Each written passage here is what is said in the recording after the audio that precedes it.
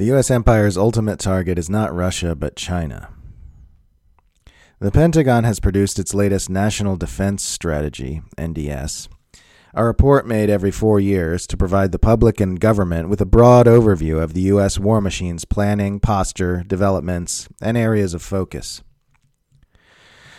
You might assume, with all the aggressive brinkmanship between Moscow and the U.S. power alliance this year, that Russia would feature as enemy number one in the 2022 NDS.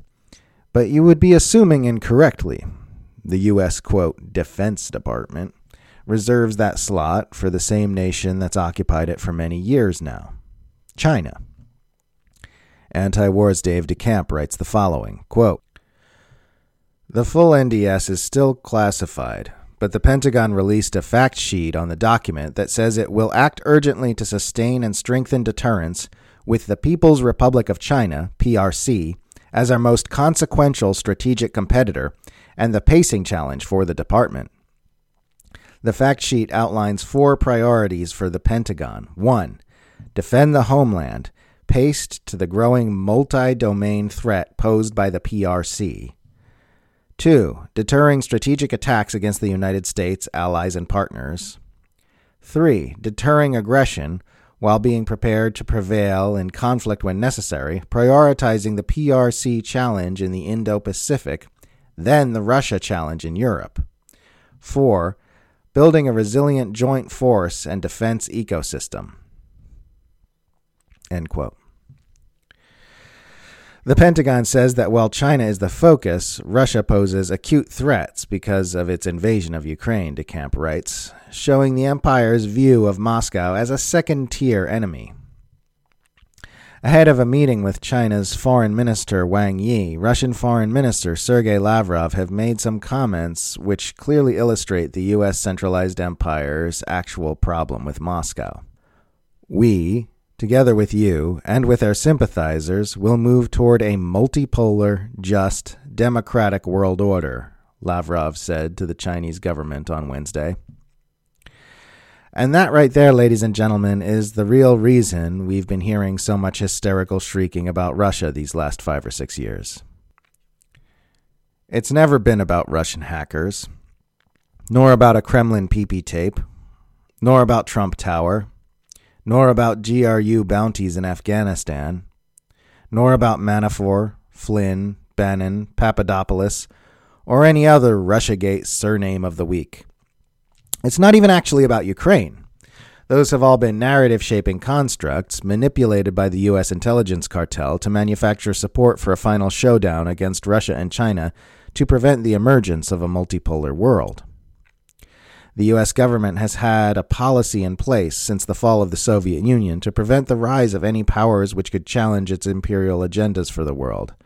During the first Cold War, the strategy promoted by empire managers like Henry Kissinger was to court China out of necessity to pull it away from the USSR, which was when we saw business ties between China and the U.S. lead to immense profits for certain individuals in both nations, and the influx of wealth which now has China on track to surpass the U.S. as an economic superpower. Once the USSR ended, so too did the need to remain on friendly terms with China, and subsequent decades saw a sharp pivot into a much more adversarial relationship with Beijing. In what history may one day view as the U.S. empire's greatest strategic blunder, empire managers forecasted the acquisition of post-Soviet Russia as an imperial lackey state which could be weaponized against the new enemy number one, China. Instead, the exact opposite happened. Former Secretary of State Hillary Clinton told the Bloomberg New Economy Forum last year that she'd, quote, heard for years that Russia would become more willing to move toward the West, more willing to engage in a positive way with Europe, the UK, the US, because of problems on its border, because of the rise of China, quote. But that's not what occurred. We haven't seen that, Clinton said. Instead, what we've seen is a concerted effort by Putin maybe to hug China more. The empire's expectation that Moscow would come groveling to the imperial throne on its own meant that no real effort was expended trying to establish goodwill and win over its friendship. NATO just kept on expanding, and the empire got increasingly aggressive and belligerent in its games of global conquest. This error has led to the strategist's ultimate nightmare of having to fight for global domination against two separate powers at once. Because empire architects incorrectly predicted that Moscow would end up fearing Beijing more than it fears Washington, the tandem between China's economic power and Russia's military power that experts have been pointing to for years has only gotten more and more intimate. And now here we are with Russian and Chinese officials openly discussing their plans to create a multipolar world, while Chinese pundits crack jokes about the U.S. empire's transparent ploys to turn Beijing against Moscow over the Ukraine invasion. And there's a tweet with CGTN's Liu Jin, labeled by Twitter China State-Affiliated Media. Can you help me fight your friend so that I can concentrate on fighting you later?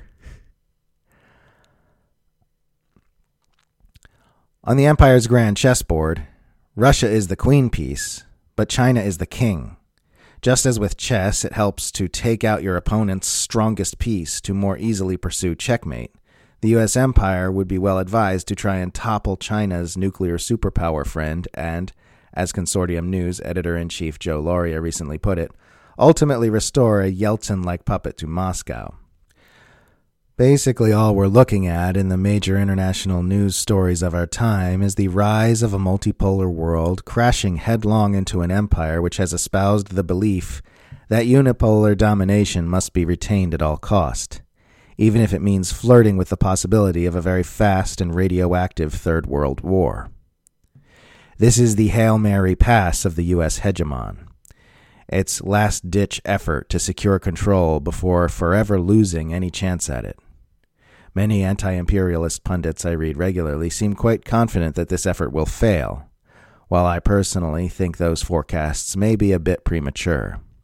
The way the chess pieces are moving, it definitely does look like there's a plan in place, and I don't think they'd be orchestrating that plan if they didn't believe it had a chance to succeed. One thing that does seem clear is that the only way the empire has any chance of stopping the rise of China is by maneuvers that will be both highly disruptive and existentially dangerous for the entire world. If you think things are crazy now, just you wait until the imperial crosshairs move to Beijing.